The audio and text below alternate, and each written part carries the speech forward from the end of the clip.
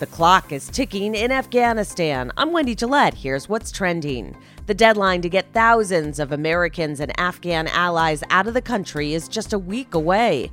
After a closed-door House intelligence briefing last night, California's Adam Schiff said it was very unlikely the evacuations would be completed by then.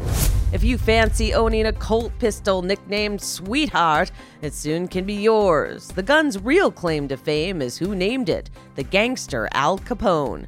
The estate of Capone's only son, Sonny, is hitting the auction block in Sacramento in October. His daughters are selling belongings including his diamond monogram watch and a prison letter written to Sonny when Al was in Alcatraz prison. And James Bond, will be back in theaters October 8th. No Time to Die is Daniel Craig's final movie playing the spy. This time he's in service to search for a missing scientist.